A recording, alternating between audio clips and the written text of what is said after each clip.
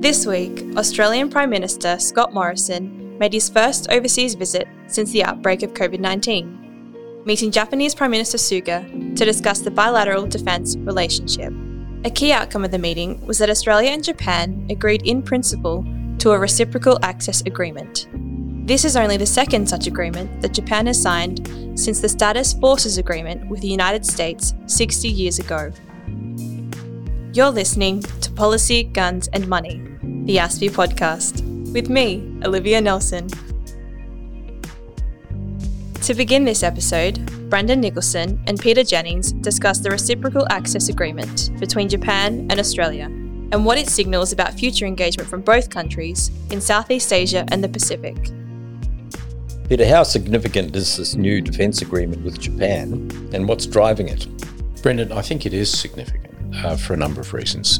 First, it's the only mutual access agreement that Japan has signed other than one they signed 60 years ago with the United States. So that tells you that this is a big deal in Tokyo's mind. Yes, it is basically a status of forces agreement. So I think what's more important than mechanisms that are around that is the intent that both countries have to use it as a platform to do more in the Pacific and more in Southeast Asia. And I think what is really the guts of the announcement overnight is that we're going to see Australia and Japan more tightly aligned in promoting the interests of democracies, countries with shared values, countries that support the international rule of law throughout the Indo-Pacific region.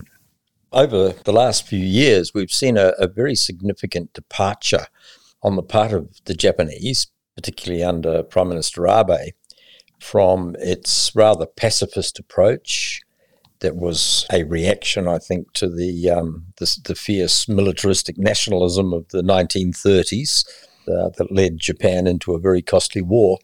In recent years, it's been hard, though, still to get the Japanese to talk about anything more than peacekeeping. They now appear to be becoming more willing to be involved in international global issues, security issues. Do you think that'll continue under the new Prime Minister? Yes, I think it'll continue to be a slow process, Brendan. I don't think anyone's imagining that Japan is going to alter the so-called peace constitution quickly. But, in addition to the factors that you've mentioned, I think a really interesting development that's almost gone under the radar over the last decade has been the equipping of the Japanese Self-Defense Force to make it progressively more and more capable organisation, to the point now that they are looking at being able to operate joint strike fighters off flat tops, which previously were helicopter carriers, and a whole range of other developments besides, which has gone on under the context of the peace constitution. So, a significant increase in the capacity of the self-defense force. And at the end of the day, let's be honest about this. This is not happening because of concerns that Japan has about the Philippines or Thailand.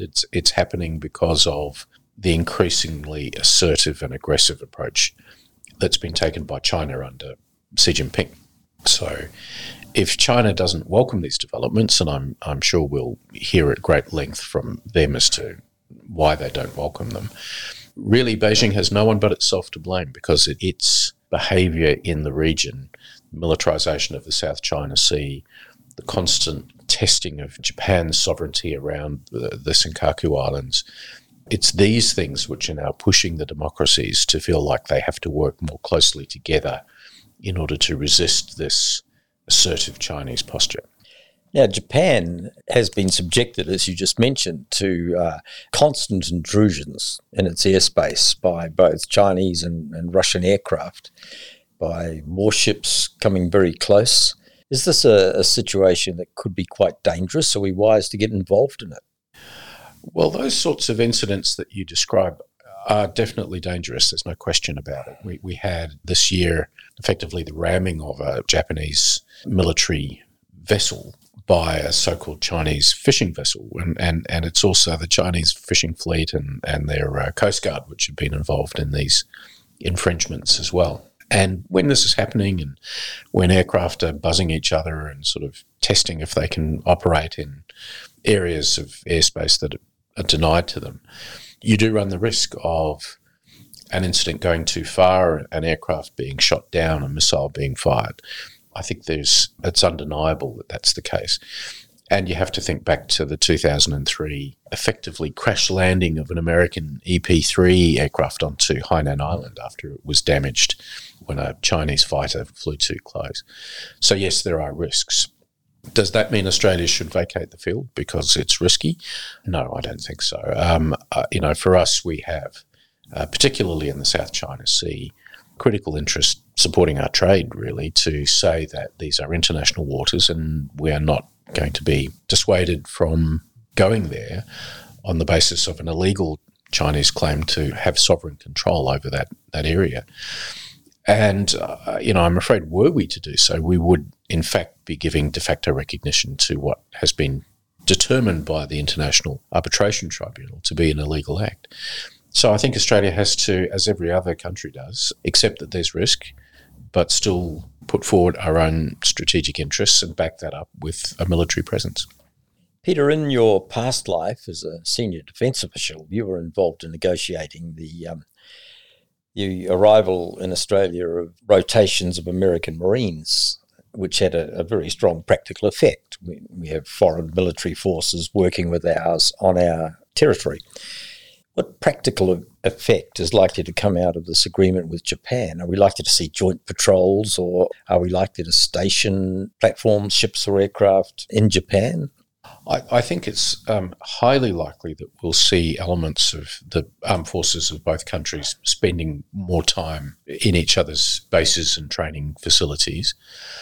I think I'm right in saying, Brendan, that I don't think we've actually had a large-scale visit of the Japanese self-defense ground forces since the Second World War, and that might actually be something that will happen reasonably soon. That would be symbolically a rather interesting development. And across the board, I think we're going to see larger, more frequent, more complex military exercising, which could well move, as you say, into things like joint patrolling, more intelligence sharing to support that, more complex exercising around anti-submarine warfare. All of this we've been building to for, a good 10 or 15 years, but I think now we're at a point where the habits of working with the self-defence force are such that we're very comfortable to do this. And as Prime Minister Morrison said, sort of lift this to the next level now of close military interaction. You talked about the modernisation of the Japanese self-defence force. Now, Japan has not fought in a war since the Second World War. Some countries would be concerned that they might have lost expertise or experience and have to build from the ground up on something like this. Is that something that we can help them with? Yes, I think so. Truth of the matter is that the self-defence forces really had one major partner for the last 60 years, and that has been the United States military. And in some ways, the self-defence force has not evolved as quickly as it should have, in the way that the Australian Defence Force has to be able to do joint operations involving two or more of the three services. So they're a rather stovepiped set of organisations, ground, air, maritime. And I think working with Australia is going to push Japan to think more about how it operates as a combined force across all the services and get them more used to the idea of working with countries other than the United States. And this will give them an opportunity to work outside Japan, presumably. Yes, I think so. So, I would be looking for, as the communique that was issued overnight suggests, humanitarian relief missions, disaster relief activities taking place in Southeast Asia. Australia and Japan actually have quite a history of working together. We provided the security support for Japanese engineers in Iraq. We've supported them on a variety of peacekeeping missions in Africa. So we're reasonably used to each other. Where this will be new, I think, is in, frankly, moving closer to our own region and probably more upscaled in terms of the size of these types of activities that we're contemplating. In retrospect, like you were in defence at the time, but that joint operation in Al Mutana province in Iraq, how well did the two forces work together? Was there a fairly collegiate approach? Yes, it was. I think it came as something of a surprise to the Australian Defence Force to understand just how constrained the Japanese felt they were, for example, in being able to defend themselves if they were fired on. They simply didn't want even to do that. And I think it is important to remember that we are still dealing with a force that is constrained by its peace constitution, and where popular opinion in Japan is highly averse to the idea of the Self-Defence Force taking casualties on peacekeeping operations, for example. So this is a military, as well equipped as it is, which really hasn't had any combat experience since the end of the Second World War. Not that I'd wish that on them. Really, the point here is about collectively, I think, adding to a sense of deterrence to sort of prevent conflict breaking out. But, the Self-Defence Force, I think, will continue to be constrained and continue to be very risk-averse when it comes to the threat of military conflict and casualties that could come from that. Peter, thanks very much. Brendan, my pleasure. After Australia's worst bushfire season on record, the federal government launched a Royal Commission into National Natural Disaster Arrangements. The report, released in October, included 80 recommendations on how Australia can improve our national natural disaster coordination arrangements. Anastasia Kapetis and Robert Glasser, Senior Fellow and former head of the UN Office for Disaster Risk Reduction, shared their assessment of the report and some of the key recommendations. Hi everyone, I'm here with Robert Glasser again, and we're going to talk about the Royal Commission into Australia's natural disaster arrangements that's just been released. And Robert has written extensively about the issues and also consulted to the Commission, as I understand it, Robert. Yes, that's right. A few conversations about this. Yes. Indeed. With the council assisting. Yeah. With the council assisting. First of all, we're just going to quickly talk about the prospects for climate change action after the US election, with Biden squeaking into the White House. How do you feel that this changes the politics of climate change globally? Well, I think it's important. It will accelerate climate action because Biden will certainly rejoin the Paris Climate Agreement process, which is a good thing. And the president has a lot of authority to make changes that can accelerate the transition from fossil fuels to renewables. Having said that, if you look across the US, at state level, there has been enormous progress in furthering reductions of greenhouse gases and making commitments to even deeper reductions. And linked to that, the technology of renewable energies is just becoming cheaper and cheaper, and it's already very competitive. So Biden victory certainly helps because he can accelerate that transition in the US, but the underlying forces are really very compelling, and they're going to make that transition happen anyway. And the last time we did our climate and national security pod, we talked to Emma Hurd from the Climate Change Investor Group, and she was saying not just the smart money in Wall Street, but almost all of the money is going in that direction. Yeah, well, she's in a perfect position to assess that. I certainly see almost every week there's a new announcement about a bank, NAB, just a week ago, announcing moves and to focus on low carbon emissions. Yes, ANZ Bank. Yes, so I think it's a trend that is irreversible. We also have major announcements from countries, China remarkably committing to net zero emissions by 2060. Japan, which just at the end of last year had said they were not going to increase their ambition in this next phase of their commitments to Paris. They've now come out and said net zero by 2050. So South Korea as well. So huge momentum building in spite of the US elections, yes. And the EU, of course, really kind of leading the charge on implementing and integrating all of those commitments into trade agreements too. Right, and that has, I guess, ultimately has implications for Australia as well. If our trading partners have committed to addressing climate change in that way, and we're a major exporter of fossil fuels, it puts increasing pressure on our markets. It does. We don't want to be isolated in that regard if the global economy is moving in that direction. So back to the Royal Commission and back to your thoughts on what it has achieved. So in your piece, you said the recommendations were very comprehensive at the tactical level, but you argue that the Commission didn't really make the strategic shift that needs to be made.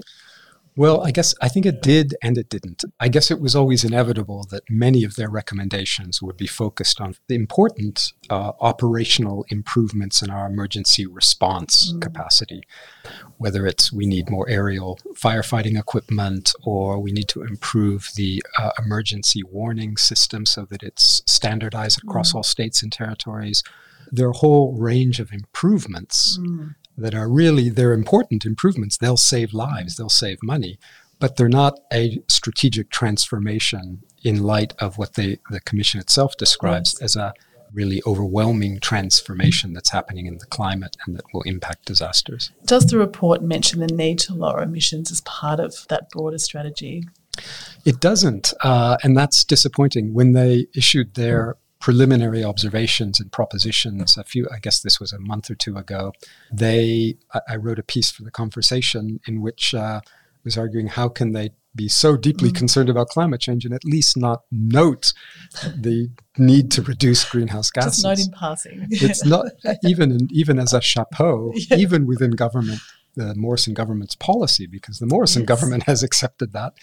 And given, if you look at the terms of reference of the Commission, they have been empowered to comment on any aspect of any issue that relates to Australia's ability to deal with natural disasters and how they're changing. So yes, disappointing. Disappointing on that front. Do you have any idea about why that happened?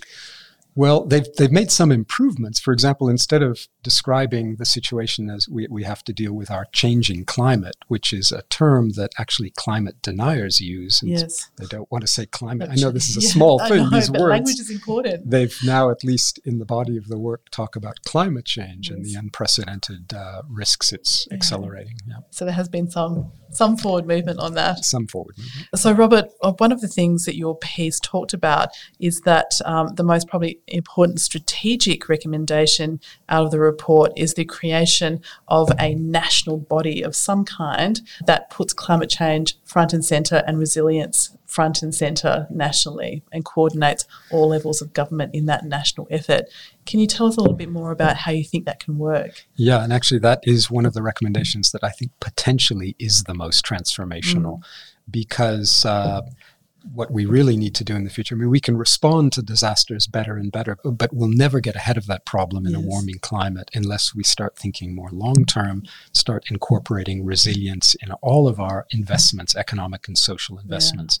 So this agency, I think the Commission refers to it as an entity, but it's likely to be maybe a statutory authority, anyway, an agency of some sort. So this agency would be able to think deeply and actually progress work in the building Australia's national resilience in light of the massively changing climate and the hazards it's triggering. So that's really important. Can I just ask, you also mentioned, the need for a lot of strategic communication around this issue. Is that something that such a statutory authority or body would do? Is this something that the Commonwealth Government needs to do? Is this something that states need to do? And is this something that, is an education effort that's multi-year? Are we talking about a very large, broad communications kind of campaign that says to the Australian public, we're entering a new era? I think it's really important. It's going to happen eventually because the disasters are coming fast and furious now. They're coming closer together. And so even this year, we've had the bushfires, we've had coronavirus, which has kind of taken people's mind off climate. But we're now entering a La Nina period. We're likely to have floods. Well, we've already had floods, hailstorms, and possibly more intense cyclones this year.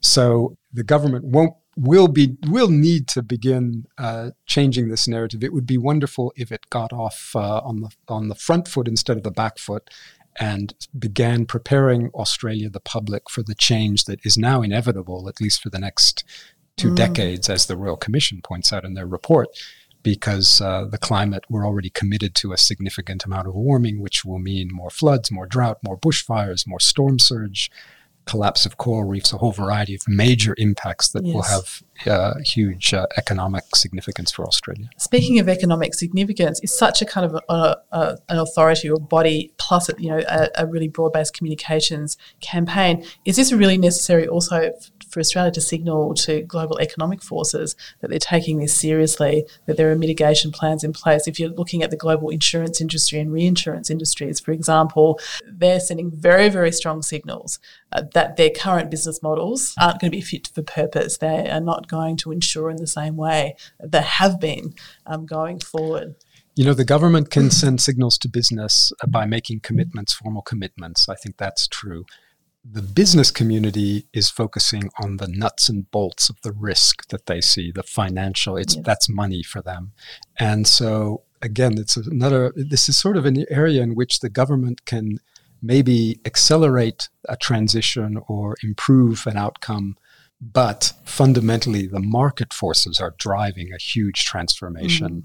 It's both moving investment away from fossil fuels and away from infrastructure and assets that are exposed to climate hazards. It's both the transition risk from fossil fuels and the impacts of climate change. And so that means literally billions of dollars freed up for investments away from those two areas. Does the government also need to set up a vehicle to channel that investment into the right kinds of infrastructures for Australia to mitigate and climate change and also to deal with the increased natural disasters? What the government can do, and this is in the category of accelerating that, is there will be some investments that the private sector might be close to making, but it doesn't pencil out because maybe the additional benefit is a public interest rather than a private good or private interest. And in those situations, if the government brings funding to the table, it can be matched with the private sector. And so an initiative can happen that both serves the private sector interest and the public sector interest and is actually a savings in terms of the public good. So, Robert, we've talked a lot about, critical infrastructure and, the improvements that need to be made to enhance Australia's resilience in this new era. What about social infrastructure, cultural infrastructure? What kinds of changes might we need to make there? Yeah, well, with a transformation in risk now as a result of climate change, we also have to think transformationally about how we respond to that. An example would be we take our summer holidays at the South Coast. We in Canberra, New South Wales, others go to the South Coast for the holidays at the peak of the bushfire season and risk period. So, a fundamental change would be, do we take holidays at a different period of time? Or are we just rebuilding in the same towns, or are we now, if a town is in a catastrophic risk area, do we rebuild in a different place? There have been examples in the past where after floods, the town has agreed to be relocated. So really we have to think very deeply about not just applying the Band-Aid, which is what we currently do after disasters, but actually the transformation we need to make. And the federal government has a major role to play in achieving that. And it's part of a broader communications campaign about changing cultures about state interest versus national interest and kind of building a sense that we actually are all going to be in this together. We really need to depend on each other. We need to really work together in ways that we're not used to doing. Absolutely. We're actually in a slow-moving national crisis right now. And it's not just COVID, it's climate as well. And just as with COVID, the states and territories and the federal government came together, we need to begin developing that approach in the years ahead. We will do it because the disasters will keep happening and that way of working will become embedded in our bureaucracies. But it would be nice to get started on that now. There's heaps of evidence that we need to do it, and we are starting. Thank you very much for coming in today, Robert. My pleasure. Thanks, Anastasia. On the 8th of November, the people of Myanmar headed to the polls for the second time since 5 decades of military rule. The National League for Democracy, the party of Myanmar's de facto leader, Aung San Suu Kyi, was able to form government, but polls were cancelled in many ethnic minority areas across the country, including in Rakhine State and areas of Chin. Dr. Huang Le Tu speaks to Mo Thuzar, coordinator of the Myanmar Studies Program at the Isaias Yusof Ishak Institute, to unpack the election results and what they mean for Myanmar and our region going forward. There was another important election in November this year, that is in Myanmar. On the 8th of November, over 30 million voters went to the poll in Myanmar in only second openly contested general election. We know the results by now. We know that the leading party, National Democracy Leagues, under Aung San Suu Kyi, won by landslide and have secured another term. We want to unpack more issues behind the elections and what's ahead of Myanmar. Today, to unpack the elections with me is Ms. Mothuzar, a co-coordinator of Myanmar Study Program at ISIF Yusof Ishak Institute in Singapore. Welcome to the program, Mo. Thank you, Huang. So the 2020 election also constituted the first experience that NLD had faced the incumbent party ruling coming back to the votes. And it was in a very unusual situation of the COVID pandemic, one of the few countries that successfully conducted general election during the pandemic time. We know that NLD won by landslide and Aung San Suu Kyi gained even more seats than in 2015. There was relatively, compared to that time, little coverage and less international enthusiasm, partially maybe because of the overshadowing US election that occupied most of international attention. But Mo, can you unpack for us the results, what were the main drivers, and also what were some of limitations during this election? Thank you, Huang. It's a pleasure to be able to talk about Myanmar's recent vote with you and through you with wider audiences who are interested in Myanmar. As you mentioned, yes, the NLD secured a second landslide in Myanmar's second openly contested multi-party elections, and it gained even more seats than it did in the 2015 landslide win. So I look at this success as attributable to three broad factors. One is what we could call the Aung San Suu Kyi factor, because the consolidation of support for the National League for Democracy, led by Aung San Suu Kyi, has been very high. And it became even more so after people viewed her as taking on the defense of national interest in the face of international scrutiny on Myanmar over the Rohingya issue, and also during the COVID-19 pandemic. So the second factor attributable to the large voter turnout and success of the 2020 elections is also the government's commitment to the COVID-19 response. Despite concerns that COVID-19 might present a barrier to voting, people nevertheless turned out in confidence of the safe voting measures that the government provided. And also more voters could cast their votes due to the advanced voting facilitated for senior citizens above the age of 60 to either vote from home or go to the local polling stations in advance of election day. Connected to that large turnout, despite COVID-19 and despite concerns over a possible spread due to crowding at polling stations, the third broad factor is the disinclination for any return of a larger military role in politics. Larger military role as in larger than the current situation right now. So some statements made by the military days before the polls galvanized people to turn out and vote for the NLD as the only choice to continue with the democratic transition. Leading to the voting day, there have been quite a number of concerns just how open and transparent the election could be, given the situation that some of the ethnic groups, including the Rohingya, had been disallowed for casting the votes. Would you like to comment on that?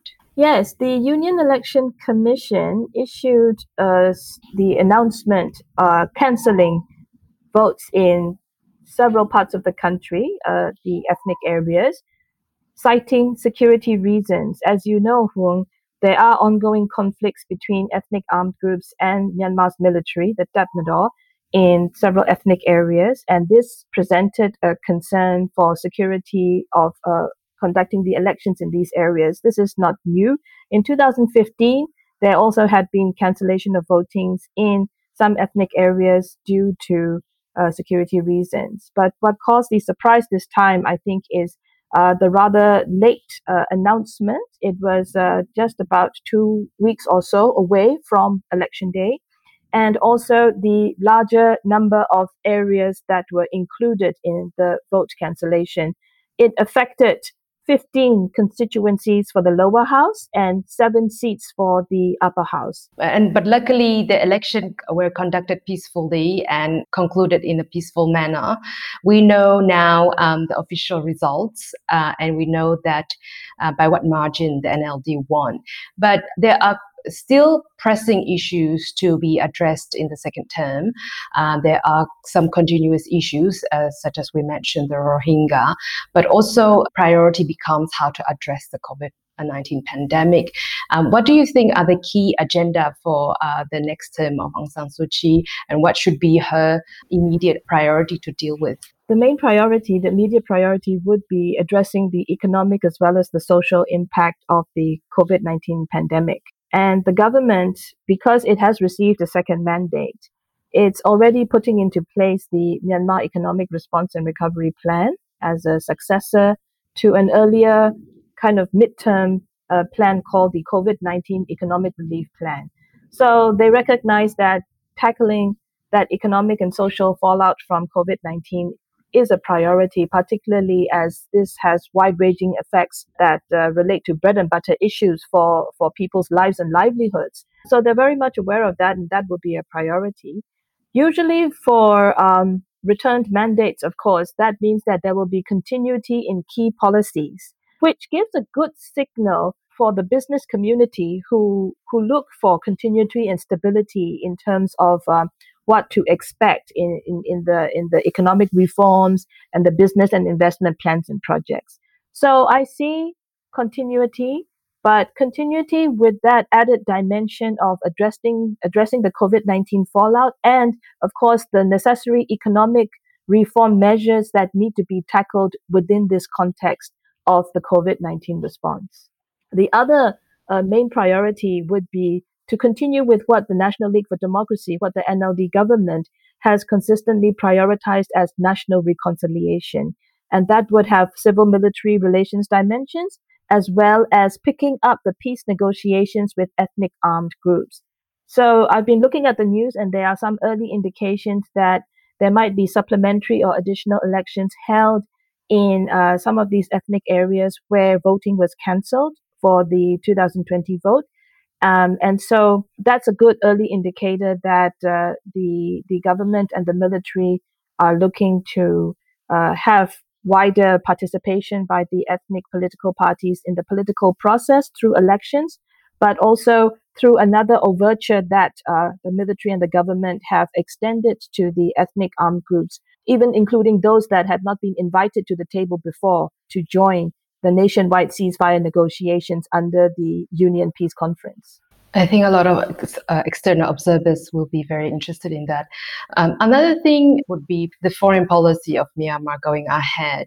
As we know, the Western societies have gone through different phases of over-enthusiasm about Myanmar's democratization to more recently a sense of maybe even disillusionment, given that Aung San Suu Kyi was even had her Nobel Peace Prize revoked due to the ethnic issues. And how do you think that could further affect Myanmar's foreign policy and relations with Western societies? But also, do you think there are other continuity that we really usually don't pay much attention to, and there is much more than just the Rohingya issue when it comes to Myanmar?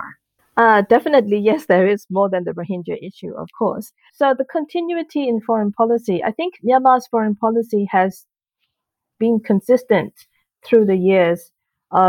It's a foreign policy that's based on the 5 principles of peaceful coexistence, emphasizes non-alignment and neutrality, but it also indicates an active and independent stance in engaging the international community. And when the National League for Democracy won the landslide victory in 2015, one of the first pronouncements that Aung San Suu Kyi made at the time was that she was going to continue with the foreign policy that had served the country well over the years. So there will be continuity in this kind of foreign policy that is outward looking and seeks to engage with multiple partners.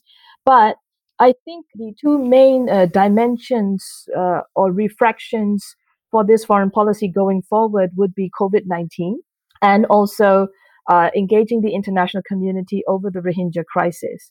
So there will be nuances that will be geared at economic diplomacy and diversification of Myanmar's international partners.